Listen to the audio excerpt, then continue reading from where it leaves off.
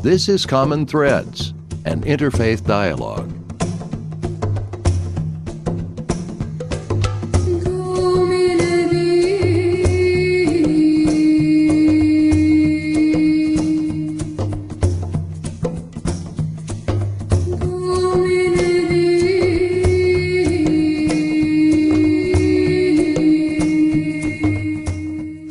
Hello, I'm Fred Stella, president of the Interfaith Dialogue Association. Welcome to another edition of Common Threads. Let me tell you a story, something that happened in our family a few years ago. About 4 or 5 years ago now, we lost my father-in-law. And he was a good man, and he deserved a good send-off.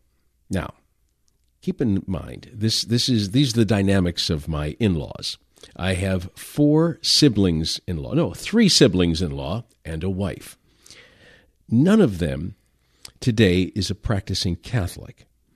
But my father-in-law was a very serious practicing Catholic. So obviously we needed a Catholic funeral. Now, his wife, my mother-in-law, died a few years earlier, and the kids were not happy at all with the funeral mass that was celebrated in her honor. Just not.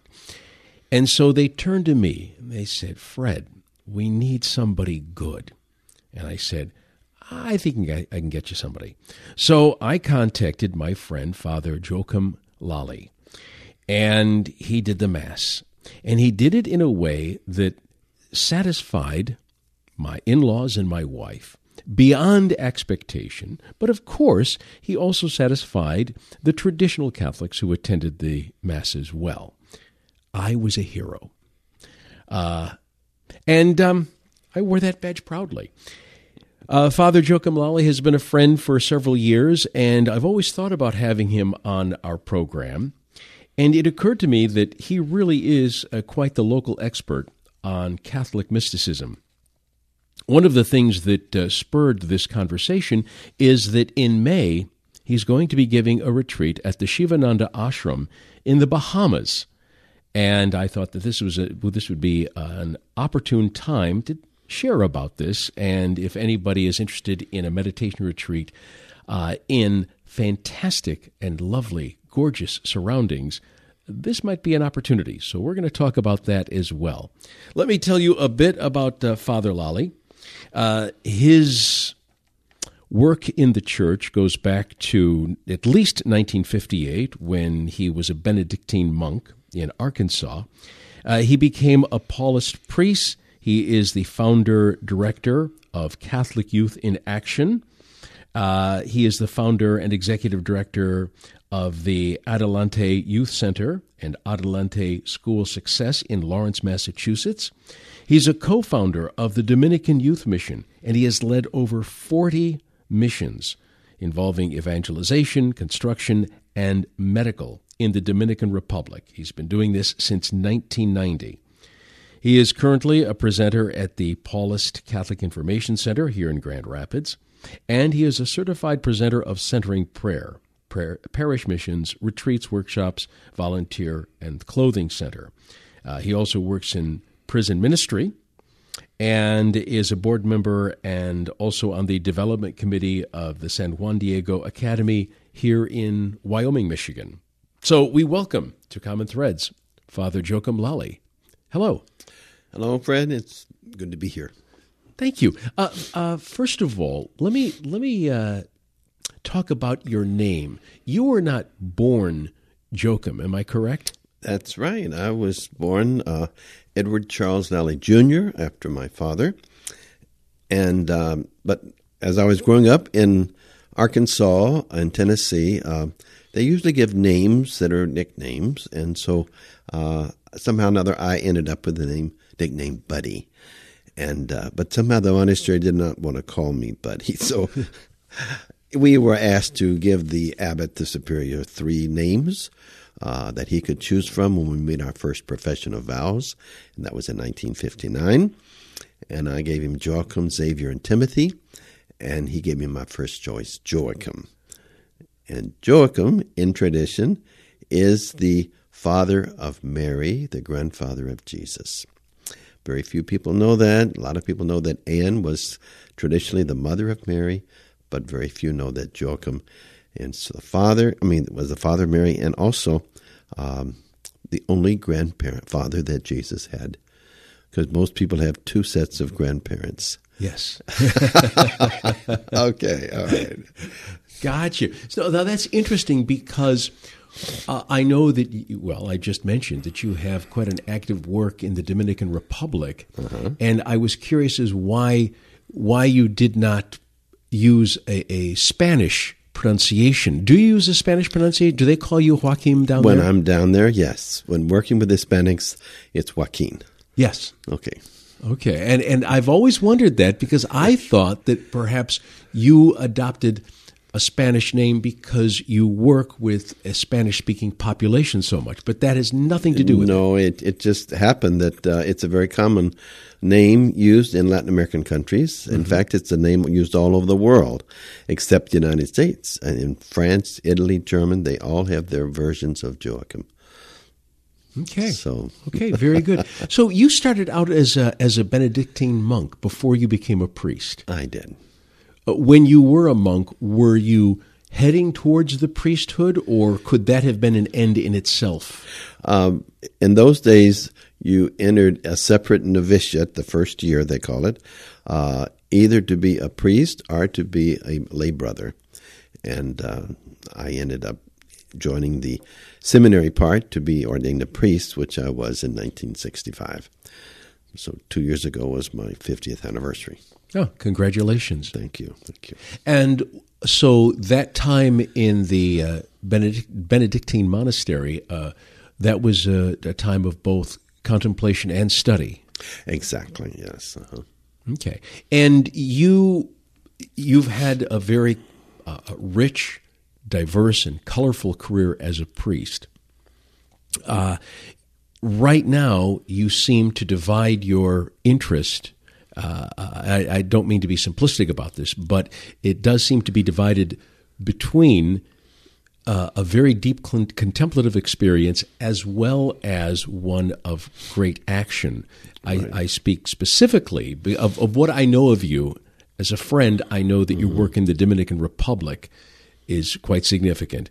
Reading over your bio, I see that you have even more activities to keep you up and running. Yes, right, yeah. But I'm curious. Do some people only see one side of you, or do you think most people who know you from the mission work or know you from your teaching centering prayer? Do you like to make sure that you're always presenting a broader picture of who you are? Yes, because when I was in the monastery, the focus was on silence and being in the enclosure of the monastery, not leaving. And I wanted to do both, contemplation and action. And I figured that I needed to leave the monastery and get permission from Rome to join the Paulist Fathers, which I made my first profession with the Paulist Fathers in 1975. And so I could do both. I could be contemplative in the world, as we call it, combining, because I think the two are so much necessary for each other. Certainly. It's interesting. I speak to a lot of Catholics, and I've had Catholics on this show, who have, essentially complained that growing up, the contemplative experience was never offered to them. They grew up, yes, they learned how to say the rosary. They grew up, yes, they knew how to go to Mass. But no one even indicated that there was a contemplative tradition in the church. Now, clearly, you can open up one of hundreds of books and find out that, of course, there is a tradition. But hasn't the church kept contemplation up until recently? Kept it away like the crazy uncle in the attic? Well, I always call contemplation the best kept secret of the Catholic Church. It was, since the early days of the Church, part and parcel of one of the two kinds of prayer that we have. There are two kinds of prayer, with words and without words. In the Greek, it's apophatic, which is the negative way without words. And then the Greek word for with words is kataphatic, with words. So we have focused on, for many years, both, except when the time of the Protestant Reformation came and Martin Luther, the Catholic Church mainly became focused on apologetics, defending the faith through Scripture and tradition. And they sort of let the contemplation part be on the back burner. And so this was so for almost 500 years. And the one that kind of changed all that, and especially in the United States, was Thomas Merton in the Gethsemane Abbey in Kentucky and the Trappist Monastery. And from that, there arose other Trappists who took up the ball, and St. Joseph's Abbey in Spencer, Massachusetts, and they developed what we now call as centering prayer.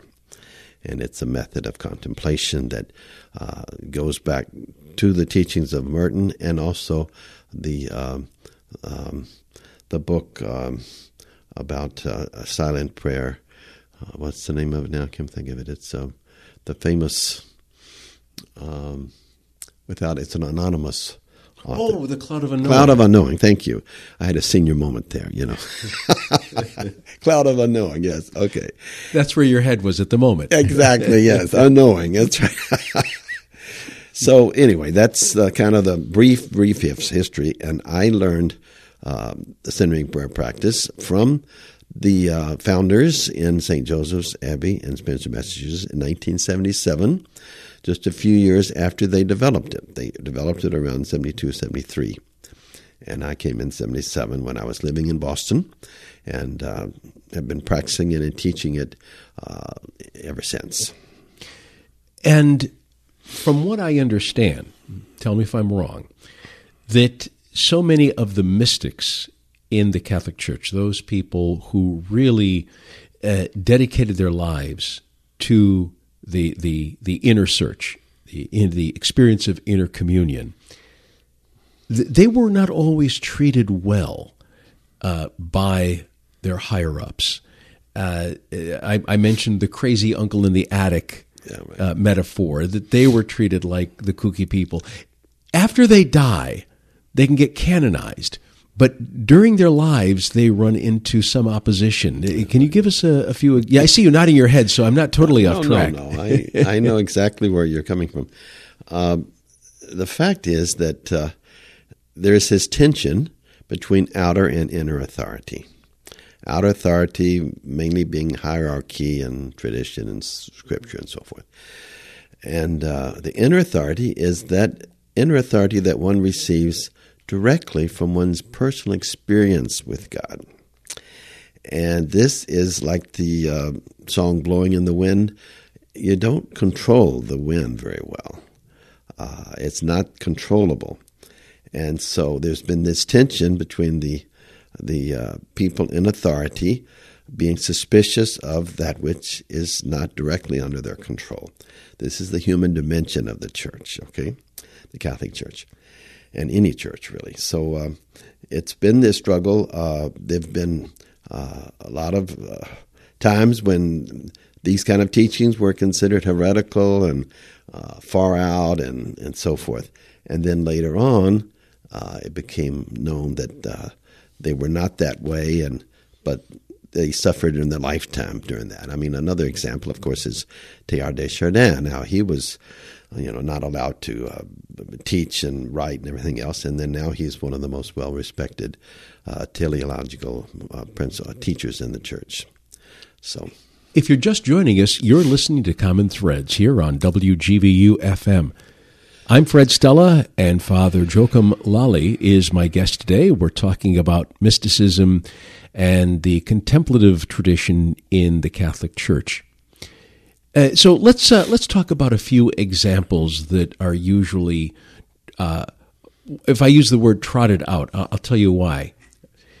I remember having conversations with people about contemplation, meditation in the church. And on several occasions, they'll raise their hand, they'll say, oh, but we have Teresa of Avila, we have Meister Eckhart, we have Joseph of Cupertino, we have all these, but they always speak in the past tense, as opposed to we have the ability to follow in their footsteps today. Now, of course, I understand that, yes, the church does offer that today, but so many people I've seen, and this can happen in any tradition, instead of taking matters into your own hands, you look to other people in history. You put them on a pedestal, like they have done this. Right. God knows I can't. Right. Right. So let's talk about those people and just give a brief biography of a few of the real heroes, if you will, of that part of the church. Meister Eckhart, let's pull one out of the air. All right. Let's talk about him. One of my favorites. All right. I've been teaching the mystics for a couple of years now and had several classes on the teachings of Meister Eckhart. Belonged to the Order of Preachers, the Dominicans, and he and Thomas Aquinas had the distinction of being the only two who were twice head of the University of Paris, and very distinguished scholars at the time, and right around the time of the kind of dispute between the Dominicans and the Franciscans, and but he was so deep that I think basically he could not be grasped and understood by a lot of the people in authority. And so they were very suspicious. They called him before the Inquisition, and he had to appear before the Pope John the 21st or something like that. I forgot when it won. And he died before a final pronouncement was made on whether or not his works were heretical or not, just a few months before that.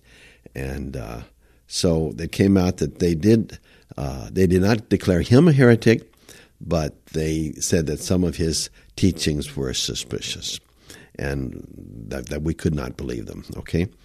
And so not too long ago, a number of Dominican preachers, the Order of St. Dominic, they got together and studied for 10 years all of his teachings to see whether there was some heresy there or not. They came out and said nothing whatsoever. These were scholars and theologians. So I think basically he is so deep. He's the deepest person I think I've ever tried to read that, you're suspicious because you don't understand it. But most theologians, most mystic theologians, will say understanding is highly overrated in the spiritual life. And bypassing the rational mind? Exactly. Well, going beyond it, okay? Mm-hmm. It's not stopping there. Meister Eckhart wrote a beautiful treatise called How to Live Without a Why. And so this is something that, wow, we want to know why for everything, because the why is the control tower. That's our ego, that we want to be on top, we want to be in control, and as soon as we understand everything, and that's why I think a lot of people don't go into an intimate relationship with God, because they don't understand, and they want to figure out God, and then they're, at that point they're in competition with God, and so it's all about letting go. You could sum up all of contemplation with those two words, let go. I'm curious because I knew that there was a tension in Meister Eckhart's life, and I knew that he was suspected of being a heretic. I wasn't aware of the proximity of his death and the final conclusion, at least the conclusion back then. Right. And I'm curious if there is any movement for canonization of him. I haven't heard of any. Some of the recent popes, though, have quoted him in some of their talks. It's always a good sign. And that that helps, Okay. Have they quoted you yet? Not yet. Okay. Well, you have a shot with this one. Well, I mean, sometimes the ones that most get quoted are the ones that are deceased. Okay. Oh, I see. So we're not waiting for that. That's right. No, not right now. Okay. So. Okay, I understand. How about Julian of Norwich? Julian of Norwich, the first woman to write in what we know as the English language. Lived in Norwich, England, in around the 1300s. And very little is known. We don't even know her full name because she, only reason we call her Julian of Norwich is because she was an anchoress who attached her little hut to the walls of the Church of St. Julian in Norwich, England. And therefore, she's called Julian of Norwich, but we don't know her real name. And an anchoress was someone a layperson, who would literally attach their little building abode next to a church so that they could have a window looking into the church. They could follow the Mass and so forth, but they would live as hermits. But they would also have another window where people from the outside could come for spiritual advice. So she was one of those who was well respected, and she wrote her writings. Were not published until several hundred years after she died because of fear of the Inquisition. Where were they kept? I mean, they were just kept away and not shown and not talked about until it was considered safe. Interesting. Now, it seems like if she had this relationship, meaning she had a hut that was built so it butted up against a church. Right. She must have had a real relationship with the church. Well, of course, yes. She was not in a convent as such. She did not make vows like regular sisters and nuns would do. But she made a special ceremony of becoming an anchoress, which was a public ceremony.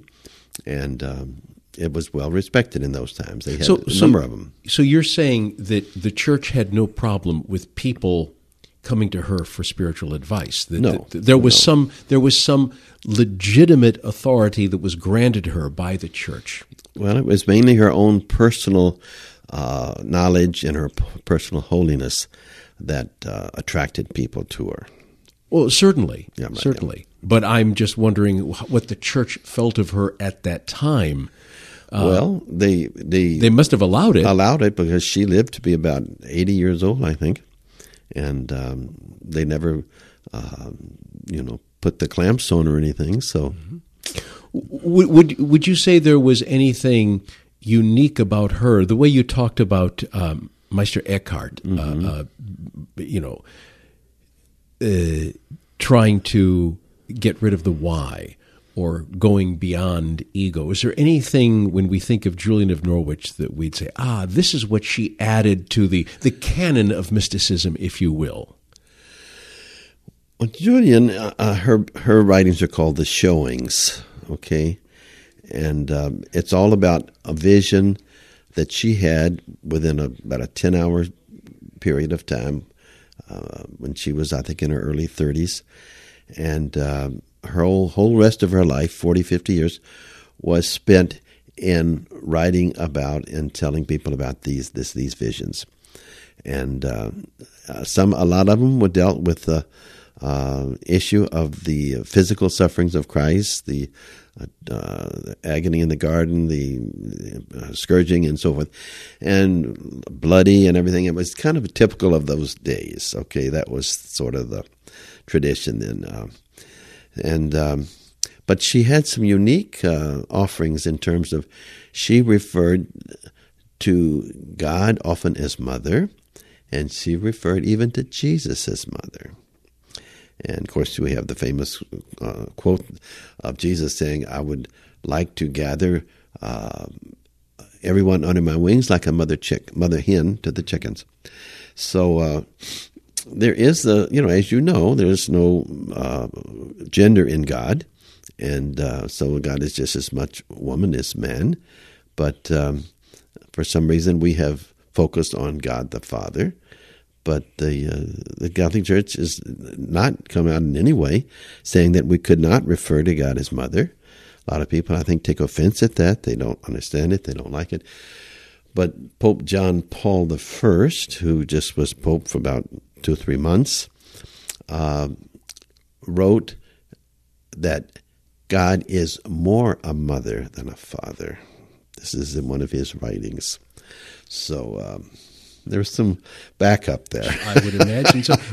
Father, we have just a couple of minutes left, and I want you to take these last couple of minutes to tell us about your retreat at the Shivananda Ashram in the Bahamas, real quick. Okay. Well, this is a retreat. I'm not still sure who gave them my name to invite me, but I'm grateful. But this is called a Yoga Vacation Program, and it's in the Paradise Island in the Bahamas from May the 5th to the 9th of this year. And there will be a number of different presentations. As far as I can see from the program, I will be the only one representing the Christian tradition. There will be Buddhists and Hindu and Sufi and medicine wheel. There'll be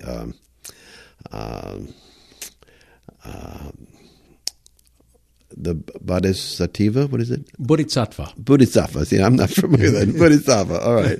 That's Buddhist. That's Buddhist. Okay, Bodhisattva. Okay. Yeah. So Rumi.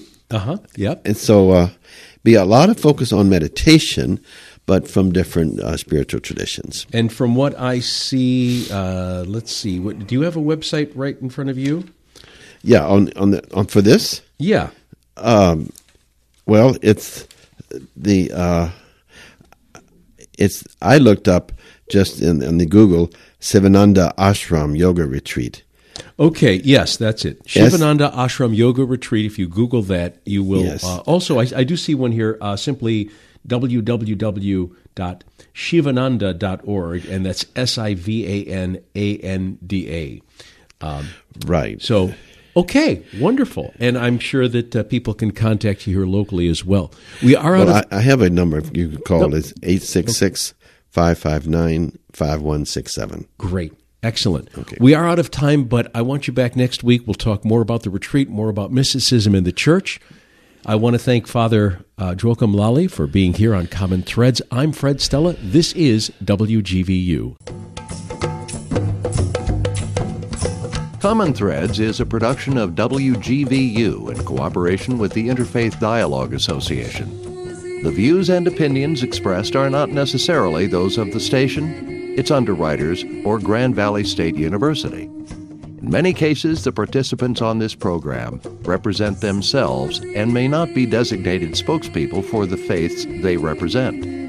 Send questions and comments by email through our website, www.interfaithdialogueassociation.org.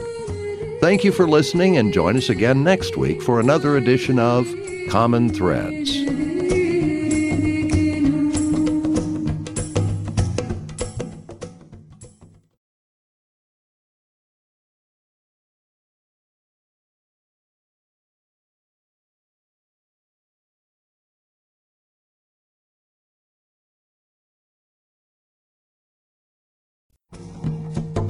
This is Common Threads, an interfaith dialogue.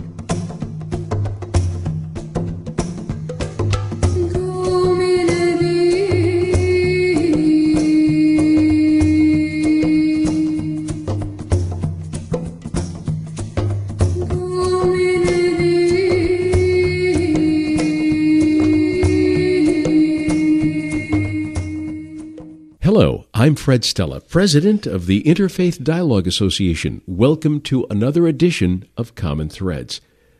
Last week we began our conversation with Father Joachim Lally. Father Lally has been a priest he celebrated his 50th anniversary not too long ago. And Father Lally is someone who focuses on both the contemplative life and the life of selfless service in action.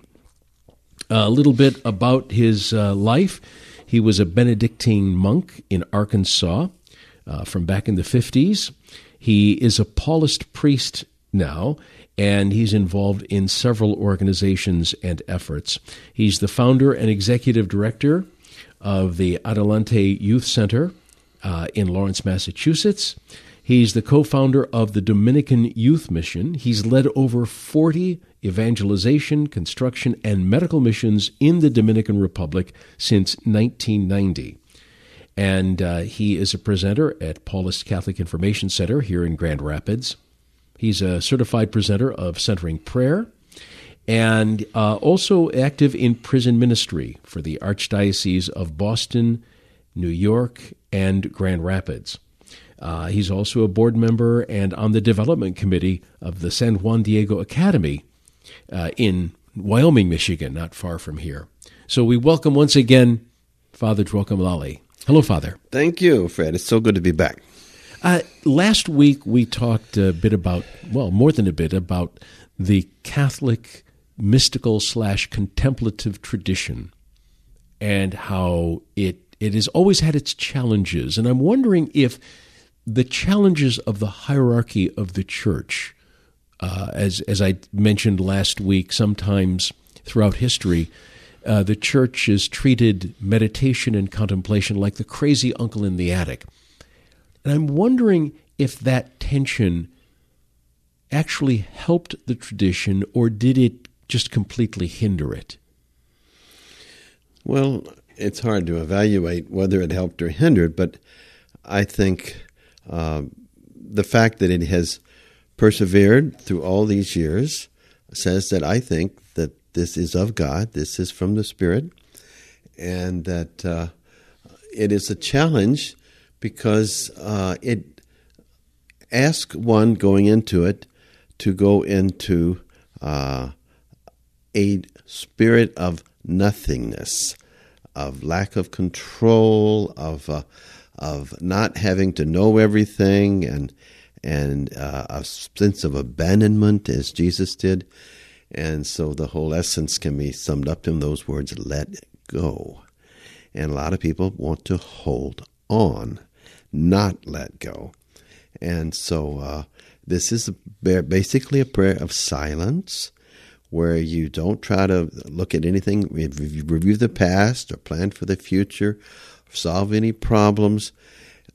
It's really built-in failure, Fred, because you cannot, quote, quote, do it right.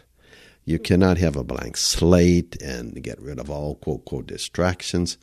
And so it's a constant barrage on your ego, that part of yourself that in mystical terms means you believe you are separate from God. It's the illusion that you're separate from God. And so through this depth of prayer, which some of the greatest saints experienced, you get this personal experience of God's love for you, this unconditional love that is God's nature. God cannot not love you because God is love, as St. John says, and not God doesn't do love. God is love. So we cannot change God's nature. God loves us unconditionally. We cannot stop God from loving us. We're not that strong. And so this is this type of surrendering where you, a lot of times when you're reading prayers and so forth, you're in control. You decide, I'm going to pray this prayer and I'm going to read from this book. But in silence, you go into that sense of, wow, you're vulnerable. And this is where true love can take place. And it's the hardest thing you'll ever do, but it's the thing that will transform you more than anything else in the world. Do you speak to a lot of people, particularly Catholics? I mean, I realize that you're in the world and you deal with a lot of people from a lot of different traditions. What is the level of interest that you see from the average Catholic today? Is it still something that they're a little afraid of, or just don't feel they're cut out to do? Or is there a hunger that is expressed to you when say, somebody takes one of your classes on mysticism, or maybe even just hearing you preach at a Mass? What kind of reaction do you get from most people, if you can even say that? No, I generally get very favorable reactions to both my classes and preaching. I feel very strongly about what I'm saying, and people pick up that and pick up the joy and the experience, knowing that I'm not just talking out of my head. This is not ideology. This is personal experience. And so a lot of people are attracted to that, although they have almost no clue as to what contemplation means. It's a mystery, and that's, in fact, even the word mysticism, it's unfortunate that it's called that because it's connected as the same root as mystery. And mystery is something a lot of people try to avoid. They want to be on top of things. So, but the word mystic, as Richard Rohr describes it, mysticism, is that which goes beyond doctrine, morality, and ritualism. Those three. Those are all wonderful and good, but they're not going to the real essence, which is union with God. And they're all, like the Buddha example and Thomas Merton, referred to them as fingers pointing to the moon. They're not the moon. They're fingers pointing to the moon. They're not an end in themselves. And yet a lot of people associate religion with doctrine, morality, and ritualism. And they stop there. They don't go beyond that. And so I think they basically in their soul want that. I think everyone wants this union, but they have no idea about how to go about doing it. And I would imagine if your experience is anything like mine, you talk to people, you mention meditation, and they'll say, "Oh, I've tried to meditate. I can't do that." And I'll say, "Well, how did you meditate?" "Well, I just sat down and tried to clear my mind." Right. And there are methods, as you teach in centering prayer, right? There are methods. You don't just sit down and try to clear your mind. If you'll be sitting there till doomsday. You never will, because it's not a matter of clearing, and that's not the objective. The objective is to go beyond your ego and that sense of separateness from God. And the essence of centering prayer as such is the return. It's like the prodigal story, the prodigal son story. The son returns to the father. The returning is the essence. And so when you are aware that now in this 30-minute, 20-minute practice, whatever you have, you are thinking about what you're going to have for supper, or the movie you saw last night, or whatever it is, a problem you have with your spouse, when you become conscious of it, you make a decision to let go and to return to a sacred word or your breath or, whatever it is that will take you out of your focus on yourself and your issues and your problems. So it's the return. And if you have to return 1,000 times in 20 minutes, that's 1,000 offerings of love to God. Although I'm sure someone would say that's 1,000 opportunities for me to beat myself up. Well, and this is the essence. I'm glad you pointed that out, because a lot of people have treated religion as something, as a function. You go into it to get something out of it. It's the tit for tat, reward punishment game, and that's not anywhere near what religion is. Religion is union with God. It comes from the Latin religo, religare, which means to bind back, to tie together, to make sense out of everything. And so by your returning and doing this without judging yourself for returning, that you got off track or what it is, you gradually built up a sense of non-judgmentalism. And I would say in my 40 years of practicing this, that the greatest blessing, not something you go in to receive, but it's a side effect, is being non-judgmental of others, and not, because judgment means to separate. You separate yourself. You put the other person as an object, and if you're in a judgment mode, you are going to be out of peace. You're going to be off center, and you'll be eccentric. That's what the word means, off center. And So I do it twice a day because I do it in the morning for 30 minutes when I wake up, and then around 5 o'clock, because by 5 I'm realizing that I'm kind of getting off center again. I'm getting eccentric. I need that return to the source.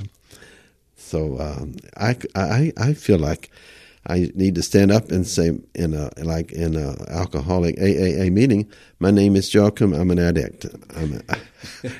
I'm an addict to this contemplation, this centering prayer. It's transformed my life. I don't know how people live without it. Sure.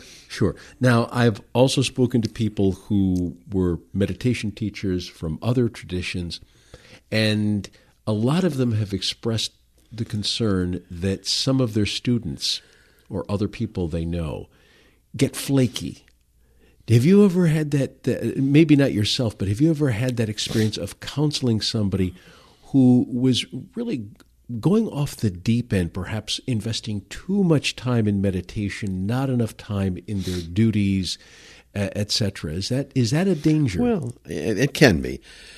Certain people want this kind of contemplation, meditation, to be a therapy.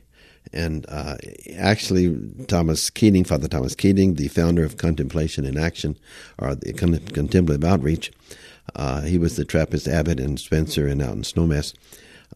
He calls it divine therapy, and it is. I think it God has a way of entering into you and transforming you without your help. God just does it because God's good at being God, you know. But look what happened to Jesus when he went into the desert before his active life. It says the demons came at him, okay? And this is what happens when we go into silence. All of our demons come out too. And that's why we so often avoid silence. We want to turn the radio on, the TV going, and everything, and just kind of keep one step inside of silence, because I think if some people are afraid, wow, God might do to me what he did to Abraham, asked for my only begotten son to be crucified or killed or whatever.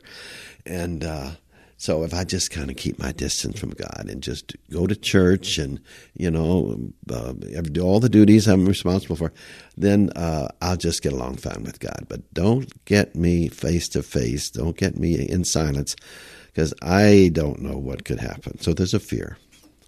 But there are people who need therapy outside of the prayer practice, and some people maybe need that therapy before they go into it, if it's very severe. So you're right, there are people who can go off the deep end. If you're just joining us, you're listening to Common Threads. This is WGVU FM. I'm Fred Stella, and today I'm speaking with Father Joachim Lally. We're talking about the mystical and contemplative traditions in the Catholic Church. Let me mention your retreat right now, because last week we waited way too long towards the end of the program, and I don't want to rush you on this.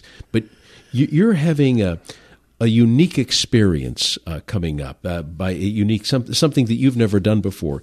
You're going to be facilitating a retreat in May of this year, 2017, at a Hindu ashram in the Bahamas. Life could be worse. Yes, right. Yeah, all kind of people want to carry my luggage. Yes. Right. Tell us about that. Last week you mentioned you don't know how they got a hold of you. These people in the Bahamas, do you? I don't know. There's a Paulist priest brother of mine, Father Tom Ryan, who is in charge of ecumenical interfaith relations for the. Whom I know. You know, of course. He has been there once or twice as an invited guest, but he did not say that I talked with him about it. He did not mention my name, so we don't know. It's the mystery, okay? But I'm just saying that I will be giving only 2 presentations there's about 7 different presenters and different faiths, and from Buddhist, Hindu, Sufi, Jewish, Rumi, Islam. So, it's going to be wonderful. I'll be the only one that's from a Christian tradition. So for me, this is going to be a new experience. I'm looking forward to it. I would say so. And I will say this, too, that I know that the Shivananda Ashram, the organization, is one of the most respected in Hinduism and beyond, in the greater yoga community, because, I call it a Hindu ashram, but I can guarantee you there will probably be more non-Hindus attending this than anything else. So again, the dates are, May 5 through 9, correct? Yeah. And there's the phone number there if you want to. Let's see. Okay, yes. If anyone is interested in connecting with this or joining Father Lally for this, it is 559-5167. I don't see an area code here. Yeah, it's the top on there, right above that. 816, is it? 866, I think. Oh, okay. I see that, yeah. 866-559-5167.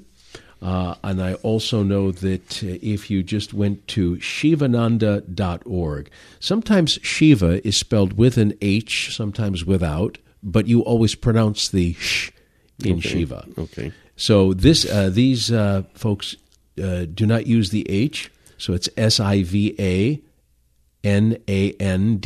shivananda.org, or if you Google the Shivananda Ashram Yoga Retreat, you'll find out more information. And Father Lally and I were speaking before we recorded the show today that the costs for this are really quite appropriate, I think. Yes. A lot of these retreat centers, boy, you have to take out a second mortgage to afford. This, I think, is really, really impressive. Another thing we did last week, I'd like to get back while we still have some time today. I threw out the names of a few Catholic mystics, and you responded because you teach courses on the mystics of the Catholic Church. One particular saint in the Church I know is used as an example in both Hindu circles and in Buddhist circles, and that is Teresa of Avila. Hold forth on her for a few minutes. All right. She is wonderful. I was blessed to be able to go to Avila in Spain a couple of years ago. I was visiting a friend in the Salamanca, not too far from Avila, and went over there. And that is generally the recognized area of Teresa of Avila and John of the Cross. And they were contemporaries, friends of each other. And both of them, what they're most well known for is that they were the reformers of the Carmelite order. And in other words, they wanted to get back more to the original rule and more silence and so forth. And it had kind of picked up a lot of baggage on the way. But they were resisted, as usually reformers are, by the nuns of Avila, of Teresa, and also the friars, the Carmelite friars of John of the Cross. In fact, John of the Cross, his community kidnapped him and put him in prison for about a year or so. And it was really traumatic. He was just in very miserable conditions, and they were just not wanting to change. I mean, a lot of people don't want to change, and reformers are not always very popular. So, and she describes her experiences. I remember reading like a bullet being shot through her spine. She had some very powerful experiences that were of deep concern to her superiors. Am I correct? Oh yeah, she had one. But she probably entered she was around 15 or 16, as they did in those days. And it wasn't until about 15 years later when she had her great vision that began the transformation of her life and her direction of her life in terms of wanting to, feeling called by God to reform the community. Mm-hmm. And she was tireless. She would travel all over the place, starting new convents. And there's a story that I understand is questionable whether it's true or not, but that she was in a carriage one time and it got stuck in the mud and it was a lot of trouble and everything. And she supposedly is supposed to have said, God, if this is the way you treat your friends, it's no wonder you have so few of them. So, but those traditions go. Sure, I understand. And now, last week we were talking about how any church, any organization, particularly a spiritual organization, you have a hierarchy. Usually, you have a hierarchy. Mm-hmm. Hierarchy appreciates control, and these mystics come out of the woodwork every now and then, and all of a sudden, the hierarchy is wondering, well, are we really in control? And maybe we need to put the kibosh on this person here or that person there. And you were talking about how in the contemplative life, we surpass that and we actually have an experience of God. But of course, the hierarchy, often quite rightly so, is saying, yes, how do we know it is of God? All right, we have a Bible. We have the writings of the church fathers. We have this. We have that. And if it doesn't meet these standards, then we have a problem. So, for instance, while we may talk about people who are revered, such as Thomas Merton, such as Father Keating, and the ancient mystics as well, as we were just saying, Teresa of Avila, I remember this one woman from Bayside, New York, back in the 70s. You're grimacing a little bit. Oh, now. Yeah, no, I've heard. Yeah, that's right. Yeah. So why isn't she in your pantheon of great Catholic mystics? Well, I like what Richard Rohr says, and says that there's a three-legged approach to this. And one is Scripture, one is tradition, and one is one's personal experience with God. And one needs all three. There is a place for tradition and Scripture and hierarchy who can look at these various experiences of people and discern, okay, now this truly seems to be from God and this doesn't. And so that's one who helps to shepherd, pastor, and just be one who tries to keep some semblance of order and truth. And it's valuable, So in this case of the Bayside person, I think that they examined it and everything and found out it really wasn't much substance there. Yeah. For people who don't know what I'm talking about, they used to run videos of her on the local public access channel here. Oh, is that right? Yeah. Okay. And I don't remember her name, but she was quite a firebrand. She felt that the Pope was an imposter. Yeah. Right. And regardless of what she said, even if she was giving grand and beautiful pronouncements, she did it in this most wretched voice with this hard New York accent. The Pope is an imposter. Yeah, you got it. You got the accent. I lived in New York 6 years. I know. And my wife and I would listen to her, and it's funny because my father's secretary was a follower of her. Oh, I did, and I had no idea who she was back then. I didn't really learn of this woman and her true mission until I moved here to Grand Rapids. But growing up in Detroit, my father's secretary would say some things that I found were interesting, but I had no idea what it all meant. But yeah, she was a character. Oh, there's a lot of them. Let me tell you, right? So in every tradition, of course, yes. That is true. Yeah. And one thing I will say about the Catholic Church, there's pluses and minuses in everything, of course, right? So in the church, you do have a hierarchy that says, no, this vision or this person is not being faithful, and here's the reason why. Right. Where you have other traditions that have no hierarchy, right. and people can just go crazy. That's true. And gain followers and start cults. And, I know. Yeah. So you need everything. You need the Scripture, tradition, the personal experience, the mysticism, which is going beyond doctrine, morals, and ritualism, to get that intimate, personal love relationship with God, so that you can say with all your heart, I no longer believe in God. I know God. This is a deeper, believing can be just a head experience, and anybody can believe this, that, and the other, whether or not you believe in global warming or whatever. But that's an ideology. You go beyond the ideology to this personal experience where, no one can take that from you. Sure. Sure. It's beautiful.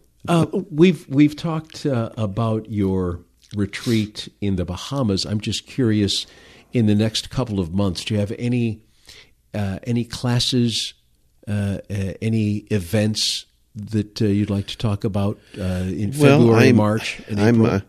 I'm teaching on the first Wednesday of every month at the Catholic Information Center on Father Richard Rohr's new book, The Divine Dance, about the Trinity.